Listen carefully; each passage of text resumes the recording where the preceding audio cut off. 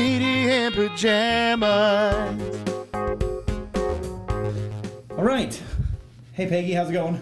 I'm doing good, Justin. How are you? Good. Thanks for doing this. Do you want to start off and tell us, like, how you got into education and why you became a teacher? You bet. Okay. So I just finished my 30th year in teaching, and I went to college to be a teacher right out of high school.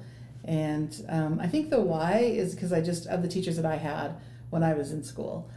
They inspired me, and I remember having those sparks of learning and engagement and wanting to replicate that as a professional. And so, just classroom experiences from elementary to middle school to high school.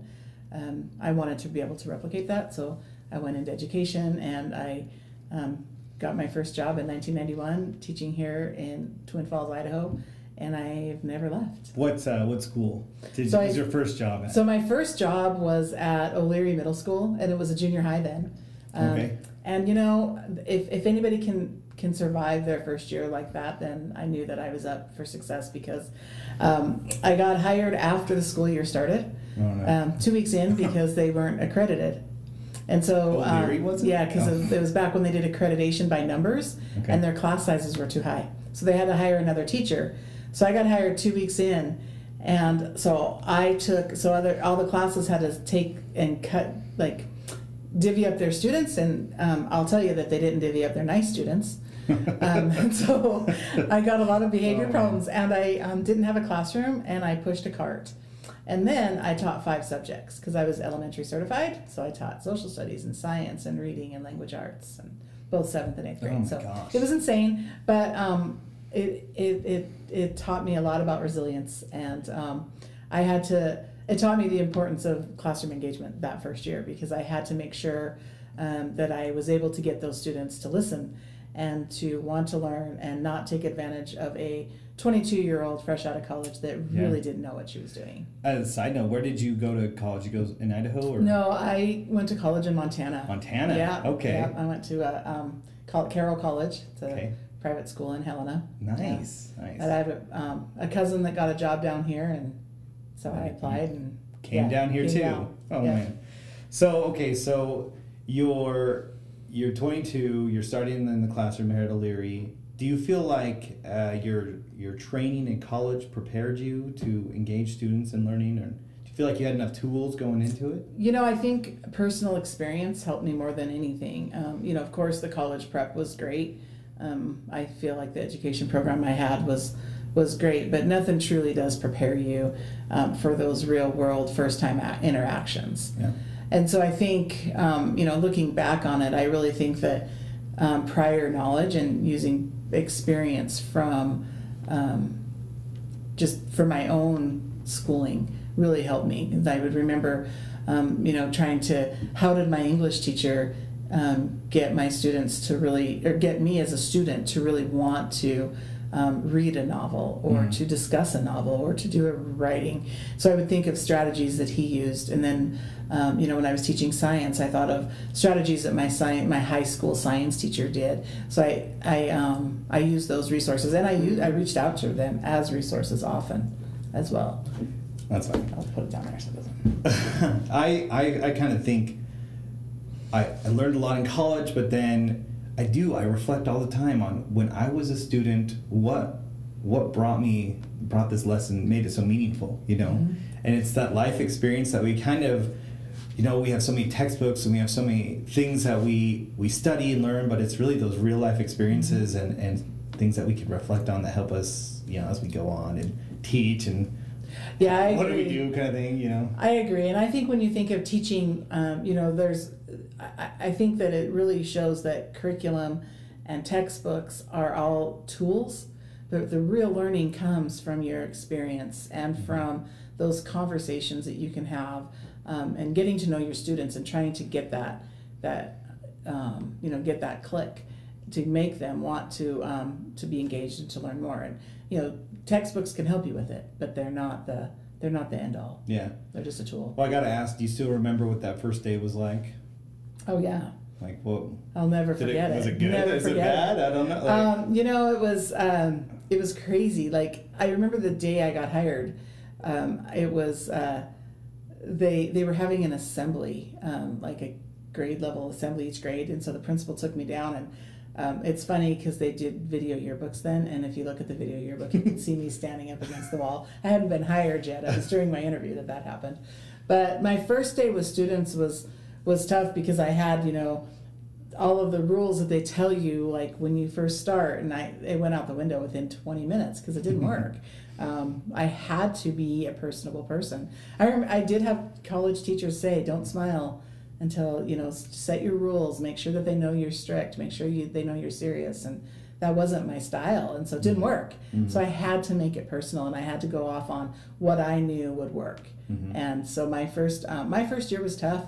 Second year, I got an actual classroom job and started teaching language arts, and life was good. But that first year was a challenge. Oh, wow. So how long were you at O'Leary then? So I taught there for 5 years. After that, I went to language arts for 4 years.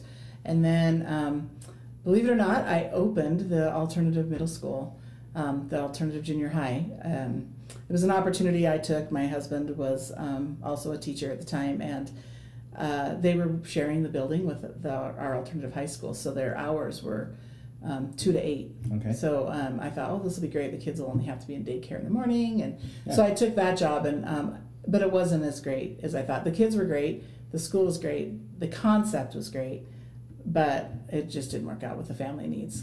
It was just hard. My 2 to 8 ended up being sometimes 10 to 8 or noon to 8 because you'd have to come in for meetings, and it just became too much. So I left there and went to Sawtooth Elementary and taught 6th grade for I want to say 12 years. I think 12 years I taught Sawtooth 6th grade, and then when the middle school opened, when Twin Falls went to a middle school concept, I moved back up to O'Leary and started teaching math, middle school math.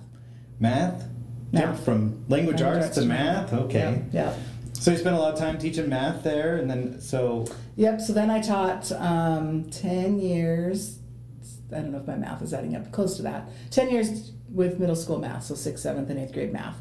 And then I became an instructional coach 4 years ago. Oh, wow. So a depth of knowledge here. Sure. So much experience.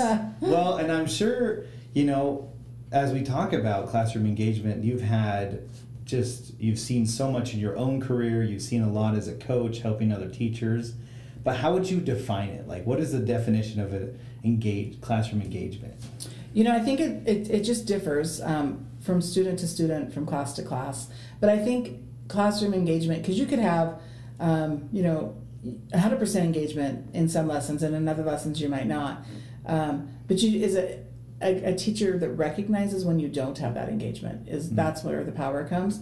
But engagement just means that to me, when I'm, as a coach, when I'm looking for engagement in a classroom, I'm looking for students that are involved in the lesson. They're paying attention, they're asking questions, they're having discussions maybe with the teacher or within groups or with partners, and they really understand. I think when you learn about engagement, it's like, if I walked in, would a student be able to tell me the objective? And that doesn't necessarily tell me if they're engaged, because they may not be able to rephrase that, but I can tell they're learning by watching and hearing their conversations. Yeah. Well, when I worked in NAMPA, we had to write what is it called? The objective on the board, and then in student-friendly terms. Sure. So anyone could walk in there and say, well, what are you doing today? Look right at the board, and they can say why. It doesn't mean that they're engaged or anything like that, but they can define it. I think that's part of the process, because I do like to walk in the classrooms and talk to kids and say, well, what are you doing? And then I'm like, well, why are you doing this? And it's the second question, why, always gets a really diverse answer. Some kids it's rare that they can articulate, well, this is meaningful because this is going to give me this skill and this and this. A lot of times it's because I have to, because this is what she's teaching right now, things like that. So I think one of the things of engagement is the student interests. Absolutely. How can you identify student interests, and how can you bring those into the classroom? Is that possible? I think student interest is is really the golden ticket. And you're going to get student interest by making connections. And you have to make connections with your students, even the students that you may not agree with. You have to make those connections. And when you can build a relationship with your students, you're going to have engagement at some point. And it might not be 100% in the lesson, but they're going to remember parts of it because they know that you care about them. That's, to me, when you can get those relationships and you can make those connections, your student engagement really does go up. It helps. How do you learn about, I don't know, you probably know the teacher workload right now. Most, teachers, well, except for elementary that have one classroom, but secondary teachers have 130 plus students they teach in a year. How do you get to know 130 Yeah, it's hard. kids? It's really hard to do that. But I think, just even if you did it as a group, like you knew, maybe you have a group of students and you just know your classrooms, look at your lists, have those conversations with your colleagues, because maybe the colleagues know more. I think talking with your colleagues is really important. But if you know that students are in drama, for example, then ask, how's it going? When's your performance? Can you send me an invitation? I'd like to go watch. If you know they're in band, same thing. If you know that they're in athletic events, same thing. And if they don't do any of that, maybe they read. I mean, I can tell you I'd be teaching a math class and I'd have kids with their nose in a book. And I'd have to go over and say, okay, we're doing math now, let's put that away. But then that would give me a ticket to say, so I see you reading a lot of these books. What do you like about them? And then getting to know them and say, okay, well, let's talk about this later and let's do our math. Just little things like that, just to help get that engagement. When the students know they care, when the students know you care, they're going to do better. So if I remember as well, I like old school Mario. I played 1985 Mario. I think that's the best game ever. But I think when I was, especially when I taught band, I had a lot of kids who liked to play a lot of video games that I wasn't very familiar with. But we had some really meaningful conversations like, okay, show me how to play. Like, what is so cool about this? And I'm not opposed to video games anyway, but I just didn't know. But then I would find that while I was in a classroom setting with those kids and I needed something from them, they were more willing to give it. There wasn't as much resistance. And it's like you could call it that, like Brene Brown calls those little marbles. You put those little marbles in a jar and you can cash them in later. And like, what does it mean to give those little marbles? And it's moments like that. Like, let me hear about your book. Hey, I saw you hit a double at baseball. All these little things. I think they go a long way. But is that possible for teachers? Is there so much time in the day? Can you go to every band concert and every ball game? No, I don't think you can go to all of them, but you can still talk about it. Try. Say, hey, I heard. I can tell you I didn't go to every event, but I tried to ask about how it went, and if I could go, I would go. Yeah. I just think that that's important. I think just greeting them with a smile. I mean, that does a long ways too. Like, I know that people will say you should meet your students at the door. I can't tell you how important that is. For those teachers that stand out in the hallway in between classes and don't sit behind their desk trying to panically get ready for the next class coming in, standing outside your door and seeing the students interact in the hallway. Maybe once every other week or so, walk through the lunchroom when they're in there having lunch. Just say, hey, how's it going? Or just, as they're walking down the hall, if you're walking down to the copy machine and you see a student, start talking to them. Walk down the hall with them. I just think those are some of the connections that you can make that let them know that you really truly care about who they are, and then have those, the conversations in the classroom. So then if you learn all these things about the kids, how do you tie it into like a lesson? How do you make that? Because that's where the moment is. You're going to get you're going to get improved behaviors, but how can you bring those interests that the kids have into a math lesson or language arts? Or you might not be able to bring their personal connections into the actual lesson, but when you can tell.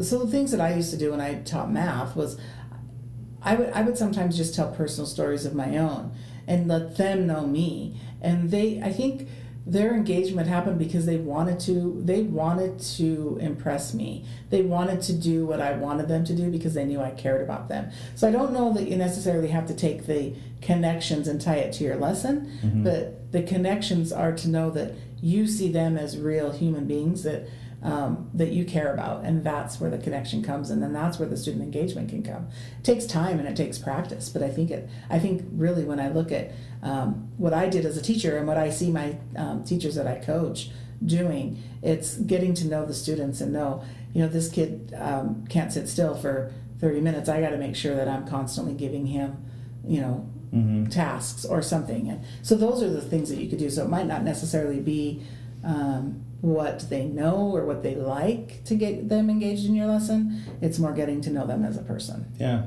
Well, I know we all can't be, the social studies teacher who just kind of pulls up the news and has a discussion on that every day. Nothing wrong with that, social studies teachers out there, but what about those math teachers and language arts teachers? How can we connect the real world and bring that in more to our lessons instead of, just putting it over in that area? When I taught language arts, it was really easy to do through literature and through journal writing. And so when I started teaching math, and probably in the last 4 or 5 years when we really started shifting the focus of math to more the Common Core and the hands-on approach of math, I started to do a journal in math. And it was a challenge, but it helped me keep grounded and get the students to be able to talk about what they're doing in their class. And then it helped me say, okay, I know that this student is struggling with this area. I need to work on that. So I did math journals. It was a lot of work and a lot of time. Took a lot of time to go through them and grade them. And I didn't get to everybody's every day, but it was part of their grade. And it was something that I felt that it was a good way for me to connect, because then they could talk about it. And the journals were very open-ended. Sometimes they were very specific to the lesson, and other times it was more like, what have you, what's a math thing you've done, or something. Like it was more open-ended. So it gave those kids. What did you have you used math this week in some way? Something goofy like that. Because then it gave those kids that maybe were struggling with the lesson an opportunity to share a success. Like, hey, I went to the store and I watched the lady count back change, and that might sound really young, but sometimes for 6th graders that's a big deal to understand that whole change thing, right? So which is disappearing, right? What's change anymore? Yeah, no kidding. You're going to need to count your change. Am I really going to need to count my change? Can't remember the last time I counted my change. But you need to keep a ledger so you know how much is in your debit account. You need to know it, yes. You got to read that thing and know how much is coming in.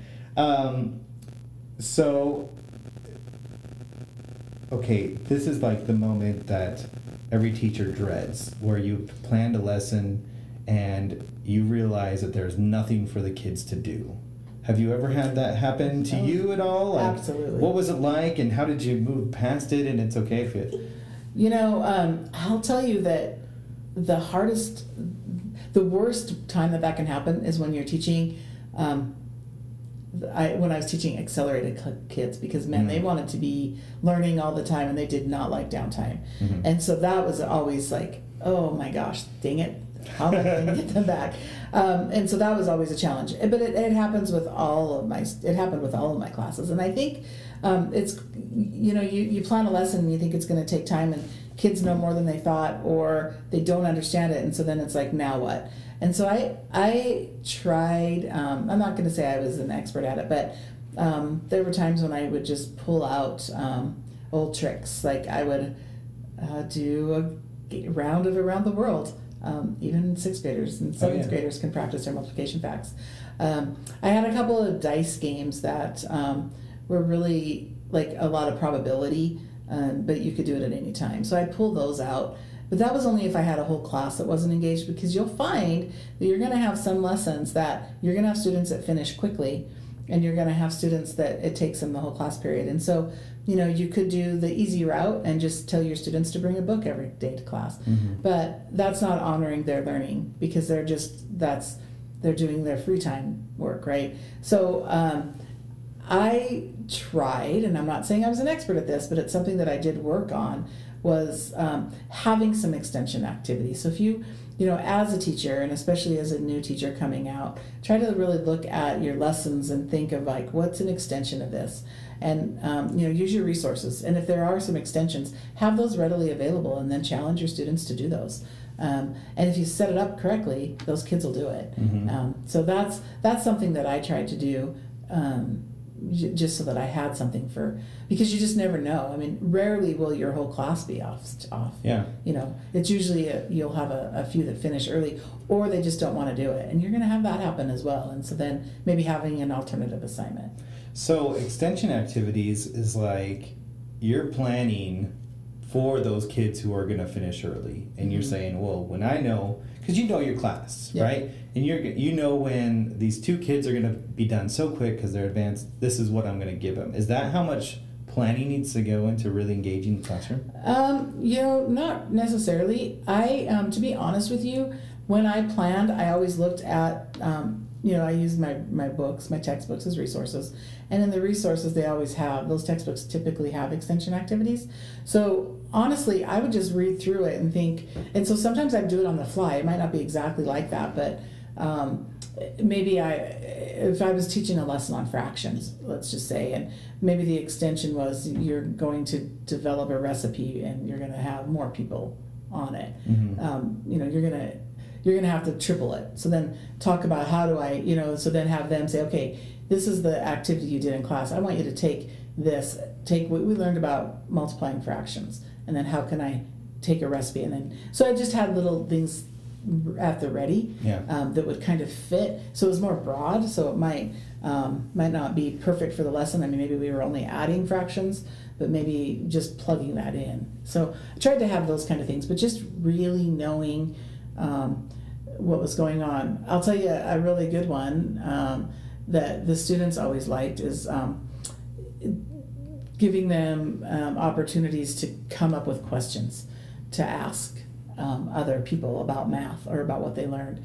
That was something that they always liked to do, and they'd have to come up with their own questions, and they could use their math journal to write those questions in. So sometimes if I was like, I don't have an extension, I don't have something for them, I would just say, okay, if you finish, I need you to get out your journal and I need you to write 3 questions that you're going to share with someone tonight about what you learned in class today, or something like that.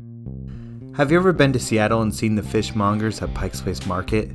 They make something as boring as selling fish so exciting that they have received national attention and recognition. The book Fish is all about how you can make your work a fun and meaningful place. This quick read can help re-energize your classroom or school.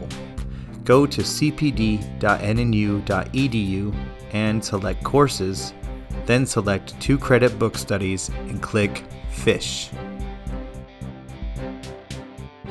So are you saying that a teacher, not that this has ever happened, a teacher who finishes a lesson early and allows kids to pull out their phones and be their idol is not engaging the classroom? That drives me crazy. And honestly, my perspective from that is that's starting to get your comparison of your haves and your have-nots. Yeah. When you allow students to get out their phones, you're going to have those students that don't have phones. I know this day and age it might seem weird, but they don't. Or they might only have phones that they can only use, maybe their parents have track phones for them and they can only make calls. They don't get on the internet. So to me, that's just, you're separating in your students, and I think that's the first barrier that you're going to build to make those students feel like you don't understand them. So I really discourage getting out your phones and letting them just have free time, because it's not fair to the kids that are trying to work. Well, I think before phones, and maybe correct me, that we had to engage the kids when they didn't have anything to do. So because they either had to get a book out, something like that you suggested, but before all these smartphones, if the kids were done early, it's almost like you got to engage them or they're going to be a behavior. Right now, I'm just going to stare at my phone for a while, and they're not a behavior, so we're not addressing it as much. Do you feel like since the phone has been more integrated into the classroom that we have maybe gotten a little bit lazy in letting that be a management tool? Yeah, I think so. And I think that's really, I think that's something that, all teachers should need to stay away from. And there may be a time or a place for them to pull out their phones. There may be an opportunity for that. But if you're going to do that, you need to make sure that it's fair for everyone. Mm-hmm. So that if students don't have access to phones, and they have an access to a tablet that you have in the classroom or something. But the students staring at their phone, they could be Snapchatting, they could be on Instagram or whatever whatever the TikTok, I guess, where they're just not, it has nothing to do with, and they're not engaging in the lesson, and they're not going to remember what they did in the class if they finish the class with a TikTok. So. And I know a lot of teachers out there are like, this is real world, we got to engage them in TikTok and things like that. But I believe that the adolescent mind cannot control the temptation to be scrolling on Instagram or TikTok, then stay focused on an activity. I'm all for, you can make a video to demonstrate learning. I like different ways of demonstrating it, but some of those can be just so addictive and tempting for kids that they're not on topic at all. And we think that, okay, maybe we're engaging in that and they're engaged in that activity, but are they really focusing on the standards? I don't know. That's to be determined maybe, but... I think too, you've got students that just really, when they have ADHD or whatever, where they are easily distracted, and computers can be super distracting. Even using an article, if you're using an article in the classroom, that can be distracting with the hyperlinks. So they might be reading about, in a science class, reading about an animal, and then there's a hyperlink, and then they click the hyperlink, and now they're no longer reading about the animal, they're reading about a scientific study about this, and then there's more hyperlinks, and they go, and you'll have students that are doing that. So from the surface, it looks like, wow, they are really engaged. You can see them writing and reading, but they're not where they were supposed to be because they're so easily distracted by those blue hyperlinks. Yeah. Well, and how can we... I'm starting to feel that computers, especially with COVID, most schools have lots of more devices now. We have a lot more laptops than we ever had. I'm starting to feel that laptops are the same temptation and distraction to learning as phones are. Probably because of some of the stuff that you said, but probably just because they can get on a proxy server and go do whatever they want on it as well. How do we engage those learners with the technology? So how do we keep them from not going down the rabbit hole of hyperlinks? How do we keep them on their screens the way they're supposed to be? I don't know. Technology is hard because you don't want to ignore the technology. Yeah. And technology can provide a lot into a classroom. I mean, you can utilize it in every subject that you teach, but it's so important to be on top of it. So as a teacher, I think the biggest mistake you could make is say, okay, here's the website I want you to go to do this, and then you don't walk around and check on them and see where they're at. I mean, you have to be visible all the time in that classroom, because especially with technology, because like you said, they can go to incognito websites. I mean, I didn't even know that existed, but it does. Or they can go to a browser where they're not even logged in. And so I think it's really important that as a teacher you're walking around and you're participating in the lesson with them. Well, they can get on their phones and hotspot and bypass all the safeguards of the district internet, and so it's scanning the room. I like that. You got to walk around, and are you just walking around looking at screens, or are you discussing something with the kids, or how do you stay? I think you as a teacher need to be engaged. Yeah. I mean, you as a teacher have to be engaged in the lesson, and you need to know what they're doing. So if you walk by a student and you see that they're, whatever website they're on, maybe it's legit, but how are you going to know if you don't ask? Say, what are you working on? What is this helping you with? How is this helping your learning? Having those, those open-ended questions where they have to answer it. Engagement has to come from the teacher too.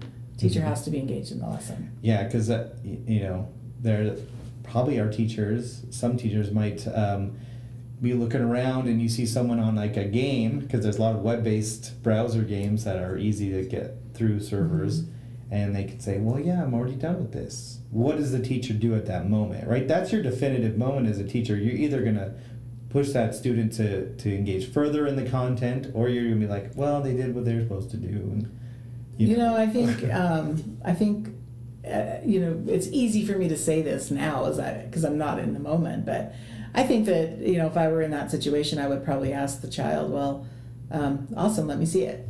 How did you do it? Where are you? And, hopefully they were being honest and they can talk to you about it. And that would give you an opportunity to extend their learning somehow. And you can do that through conversation. So, and if they aren't being honest, it's an opportunity for you to talk about the importance of being honest in class and computer technology. And we have rules, we have guidelines in place, and this is why it's important. We need you to finish this, that kind of stuff. Yeah, rough.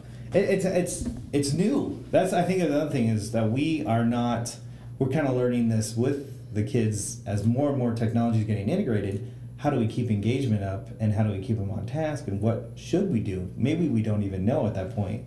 And so it's good to have that conversation and have that conversation with teachers to know, hey, here's where I think you should go when this moment happens. Yeah, it's all new. And if we learned anything from the last year, it's that the value of connections is so important. And, there were students that were successful with online and not being in the classroom, but a lot of the ones that weren't successful they lacked that engagement. And so how do we get that back?